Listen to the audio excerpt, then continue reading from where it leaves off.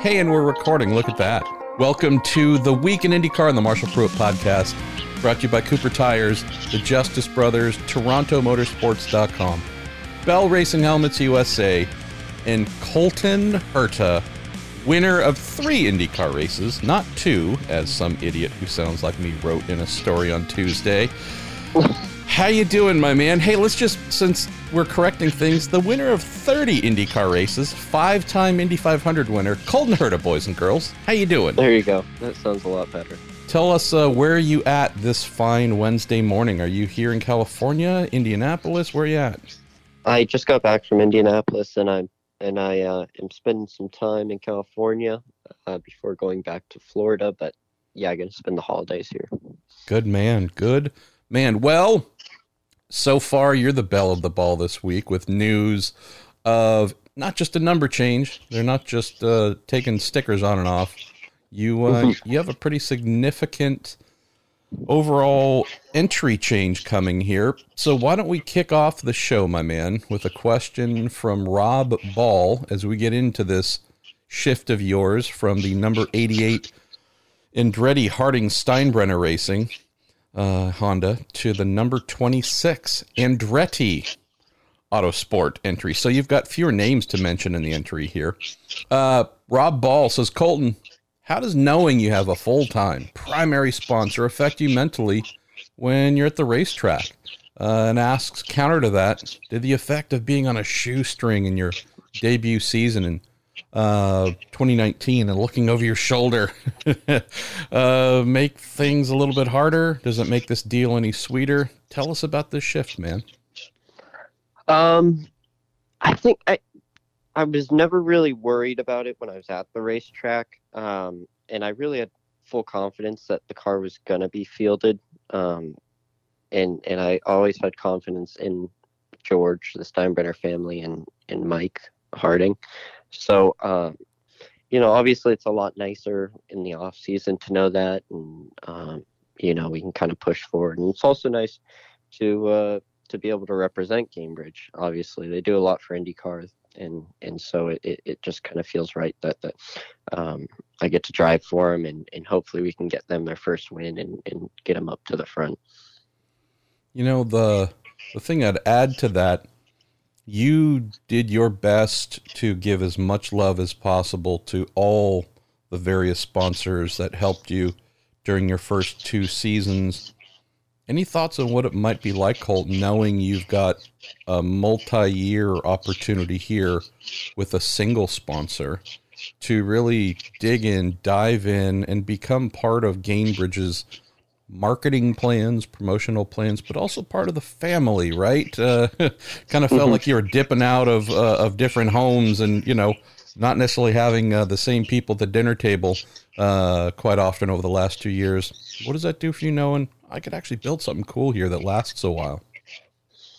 Yeah, it is cool. And I think Gainbridge is obviously so committed to IndyCar, and who knows, maybe it could turn into one of those, once in a generational sponsors that you kind of link a driver to, right? When you think of, Jimmy Johnson, you think of Lowe's. When you think of Jeff Gordon, you think of DuPont. So who knows where this is going to go or how long it's going to last. But, I think they're committed to being in IndyCar, which is awesome. All right. We're going to Mark Leonard. This is Colton. Your progression in IndyCar has been very fast.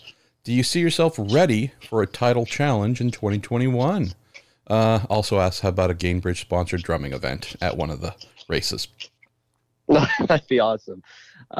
And yeah, I feel like the finishing third last year kind of showed that we can be there, about around there, at the front of the field for the championship run. So I think that has to be the goal going into 2021, is continue to finish higher in the championship than you did last year. And the biggest thing is just getting more race wins. You see guys that usually win the championship around 4 or 5 race wins a year. Last year we only had 1. So we need to up that number to, hopefully at least 3 next year. And continue to kind of progress with the car and turn those kind of top 5, top 6 places into podiums, because that's kind of what you need to be doing for the championship. Let's go to Brian Burrell and Hrishi Deshpande. And we did answer this in one of the stories that we did, but I want to go with Hrishi first. Says, Colton, is your engineering and pit crew moving over to the 26 car as well? And if not, how do you plan to adjust to working with a new crew? So who else coming to join you? To my understanding, as of right now, it's going to be pretty much everyone. No one is being left out from the 88 car. Obviously I didn't get to bring my karting or George Steinbrenner with me, so it was really important that I got to keep everybody else on the car. And that made me most comfortable. So, I'll still be working with Nathan and Brian. So that's going to be awesome. Engineer coming with you, Nathan O'Rourke. Super strategist, Brian Barnhart. So, yeah, some good familiarity there. Let's see. What else should we get to here?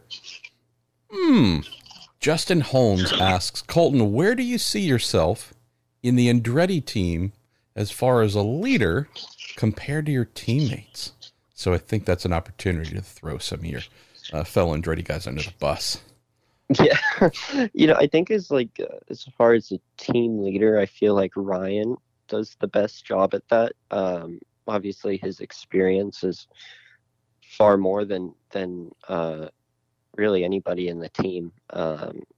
And also Marco has a lot of experience there too. So they kind of play a big role in setup changes. And I drive so similar to Ryan that 90% of the time we end up on the same setup anyway. So it makes it even better that we can kind of correspond, and I can use a lot of that experience and talk to him about setup changes and what he feels. So, I think as far as my role as a team leader, I don't think I'm the team leader at Andretti. I don't think I have the experience to be.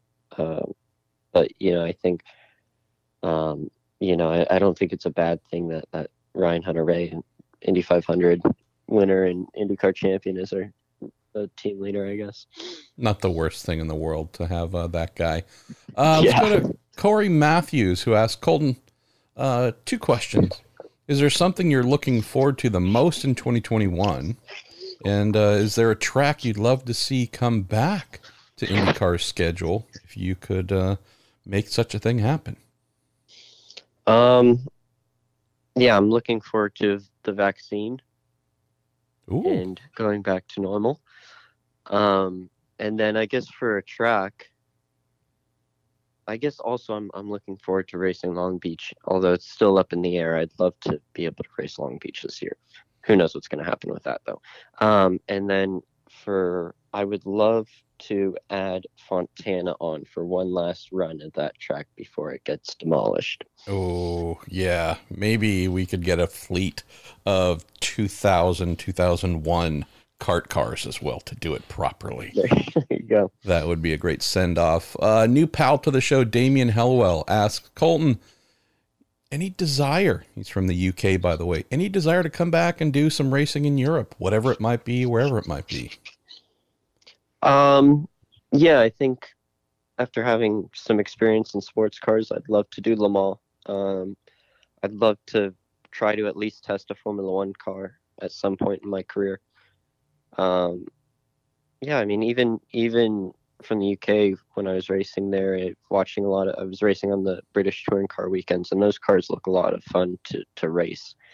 And the racing always seems really awesome. So it'd be awesome to do a race with that. Who knows? The connection with BMW, maybe it's possible. But yeah, I think there's quite a few races in the world that I'd like to do in my career. British touring car. I mean, that's one of the reasons we love you. You're not just going for the obvious things. Let's see. Where do we go here? Gary Chin, very important question for you. Colton, if a sponsor asked you to cut your lovely locks of hair, would you do it? What would it take to get you to just buzz the whole thing off? Bald Herta showing up to a track.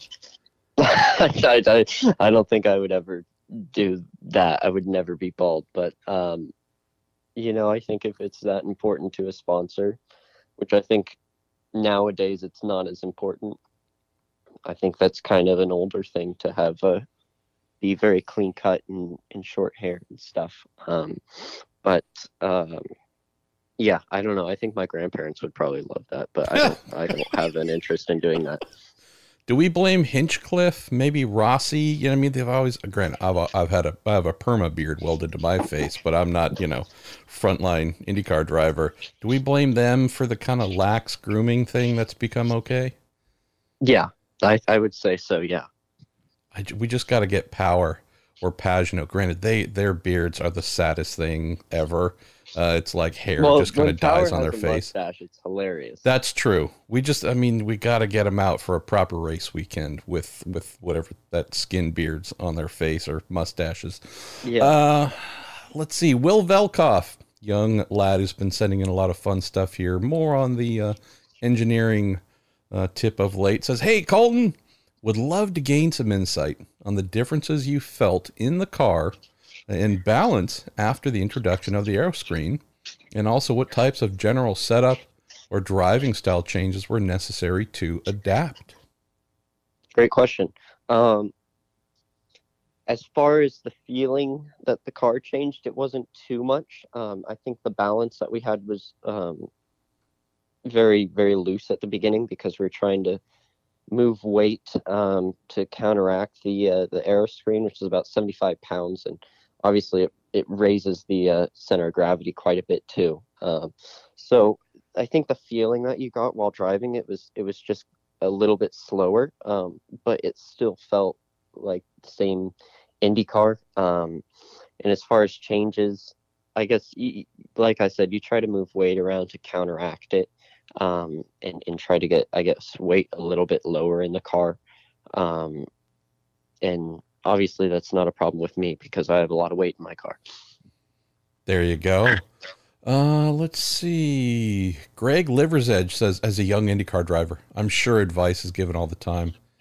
Is there anything that stands out as the worst advice you've received in your career, Colton? I can't really. And why is it always from your dad? Yeah, probably like if you asked like 12-year-old me that question, I would definitely answer with something that my dad told me. But yeah, I don't know.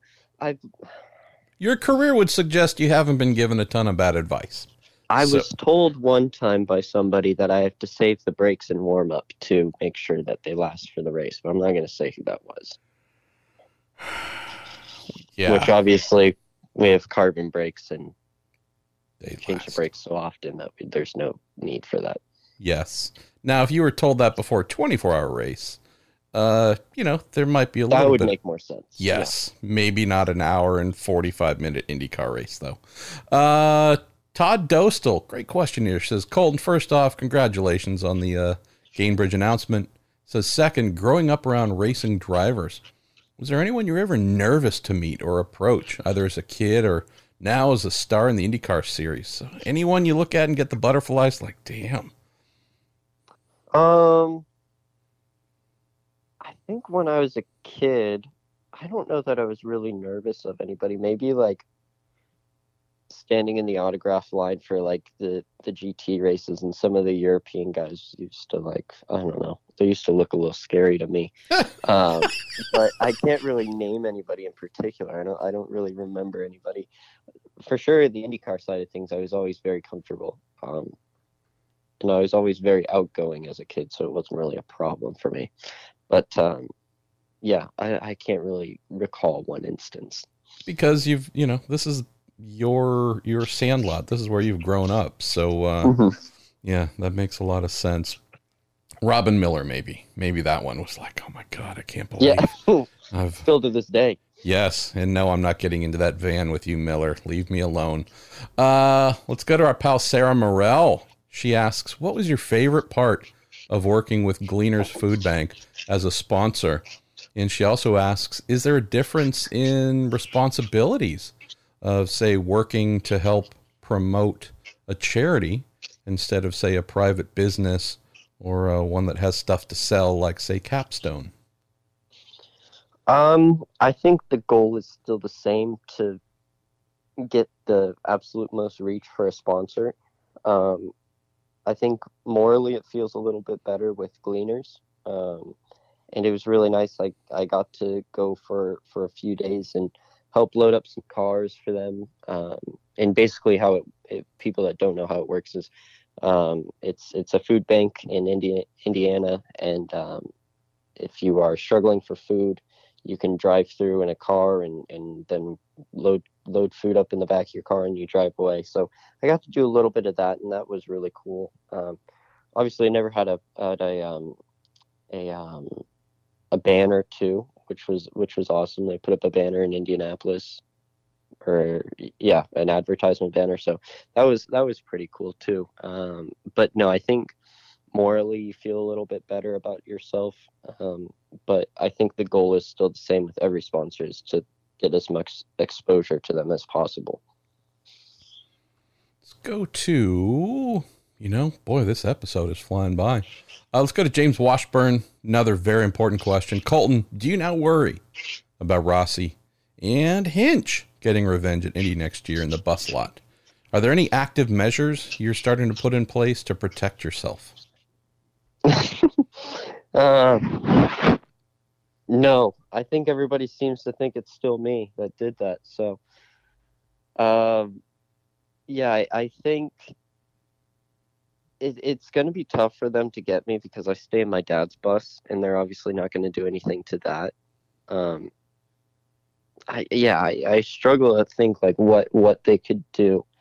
Obviously they can do something to my car that I have there, but it's the car that Honda gives me, so it's not really my problem. And if they did something, it wouldn't matter too much to me, to be honest. So I don't know, maybe we'll do something on my scooter or something, but I'm not really too worried about it. Our pal Brad at Bzad from Twitter asks, Colton, do you have a double kick drum pedal? And is it comparable to left foot braking? He also asks, which classic albums have the best drum sound?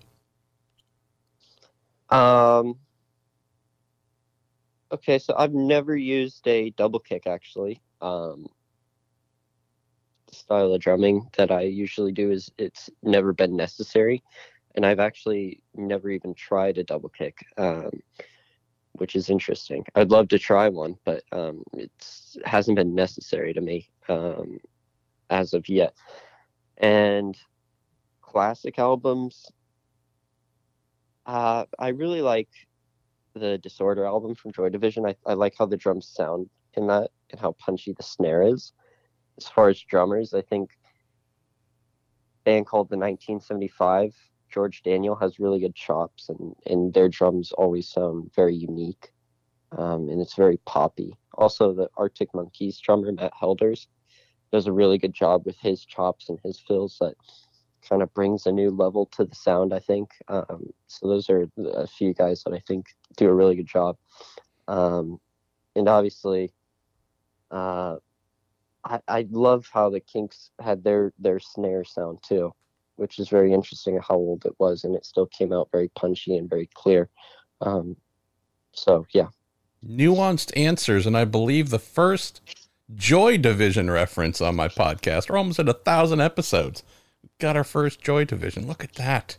There you go. We're sticking with music as a theme here. Our pal Lance Snyder, our Minister of Mirth on the show, says, Colton, Connor Daly is known as quite the screamer on his Twitch streams. Says, you're a drummer. You two have collaborated in the past. When can we expect you and Connor Daly to form a death metal band? Connor does kind of have that vibe, right? Just hanging on the mic stand, crouched low, screaming his lungs out. He's already red, but his face just like glowing red. Like, I can see that, can't you? Yeah, I think he needs to learn to play an instrument, and I need to learn to play with the double kick then. All right, we're going to stick with music. Chris Peterson, Colton, you're stuck on a desert island and can only take 2 artists or bands' catalogs with you to listen to. What do you take? He says the only correct answers to this question are Rush and someone else, by the way. I've been listening to a band called The Lovely Bad Things a lot now. and they're not a band anymore, but I really like their music. So I'd take them. And then the second one's tough. I feel like I run through kind of albums and don't listen to them a lot after that because I overplay them and I get bored of them. So it's got to be something relevant to now. So, I'm not sure. I would maybe whatever people say, the Arctic Monkeys album, or maybe something completely different, like some Fleetwood Mac. I'm not sure. Fleetwood Mac. Look at that. I thought you just scoffed at anything that wasn't, Black Flagish or similar. Holy cow. There's levels and layers we didn't even know Gotta about. change it up sometimes. Look at that. Your dad is just having a little easy listening smile right now. Let's see. A couple more, and then we're going to say farewell here. Steve Grinstead. Dang it, Steve, you get serious on us. That's okay. So, Colton, great news in the announcement. Is there anything from the shortened weekend schedules we had in 2020 that you'd like to keep to maybe apply to, quote, normal weekends when we get going in 2021? That's assuming that we're going to have normal weekends. But anything from the shortened stuff where you go, maybe that'd be cool if we kept doing that? No, not really. I didn't really like it too much having, one day of just going one practice session straight into qualifying. I wasn't a huge fan of that. I like to be able to drive quite a bit on the weekends. And obviously we haven't really had problems getting up to speed or anything, but it's just nicer to go over the data and kind of analyze everything and get even more out of the car. So I wasn't a huge fan of the short weekends. I'm not sure. So I don't really think there is anything about it this year that I would keep. It's a really basic observation, but it's brilliant in its essence. I like to drive, and they made us do less driving. So I didn't like that. Again, it's a kind of an obvious thing to say, but I don't know if all of us appreciate that fact that, hey, if you love whatever other sport, hey, we're going to cut your time during the game in half or whatever it might be. Like, there's, beyond the competitive side, there's also just a basic passion, right? You love to drive race cars. It's your profession, but they changed the rules and said, you don't get to do it as much. I mean, that's... It's one of those core things where you go, but it sustains me and feeds me. Please let me do it more. Maybe folks don't appreciate that for you and, the other IndyCar drivers. Less track time just means less time getting to do the thing you love. Exactly, yeah. Wow. Well, look at that. We're having truisms of life. Why don't we close here? Out of left field. Absolutely love it. From Chris Hoffman says, Colton, can you describe how different it was to drive a Formula E car versus your Indy car? Also curious, did you have to drive it differently from a conventional open wheeler? I feel like the driving style is pretty similar. It was very weird at first because you hear everything that you don't usually hear when you have an engine. So you could hear hitting the curbs, you could hear all the rocks hitting the car when you were driving, and you could hear the car bottom. You could hear the lockups. So you could hear all these weird things that kind of seemed unorthodox and very strange at first. No, I think the driving style was similar. One of the really cool things about it was the level of torque. Obviously, the top speed, the one that I drove was the previous generation. It's the top slow. But the way that it got to the top speed was so fast. So you'd come out of a corner in instant acceleration, and it was almost like you were hitting a limiter when the torque would kind of run out, and you would get to the top speed, and that would be it. So it was interesting to drive. I really enjoyed the car, though, and I enjoyed the experience. No, it's one of those dumb kind of follow-up questions, but do you think that's going to be a help at all when we do get to IndyCar's hybrid engine formula coming here sometime soon, to at least be able to give your team, granted, they have experience in Formula E as well, but just at least with your direct engineers and whomever else may be working with Honda, do you think, the relatively brief amount of time you had in Formula E might give you at least a little something that would be a bonus to help compared to lots of folks in the series who have zero hybrid experience? Maybe. I'm not too sure though, because that was 4 years ago now, and I only did one test day, so Yeah. I don't really think so. What's on the docket here for you over the holidays? Are you locking down and wearing 5 masks at all times? Are you going to try and go rent a boat and go out in the ocean? What are you going to do here to try and enjoy the holidays and recharge in a pretty crazy world? Yeah, I mean, there's not too much to do. When I'm out in California, I do a lot of surfing, and obviously it's the winter time now, so it's getting to where the waves are consistently big and nice. So, do a bit of that. But yeah, obviously it looks like California's going back into lockdown mode, so probably just be hanging out. Underground bunker time holiday.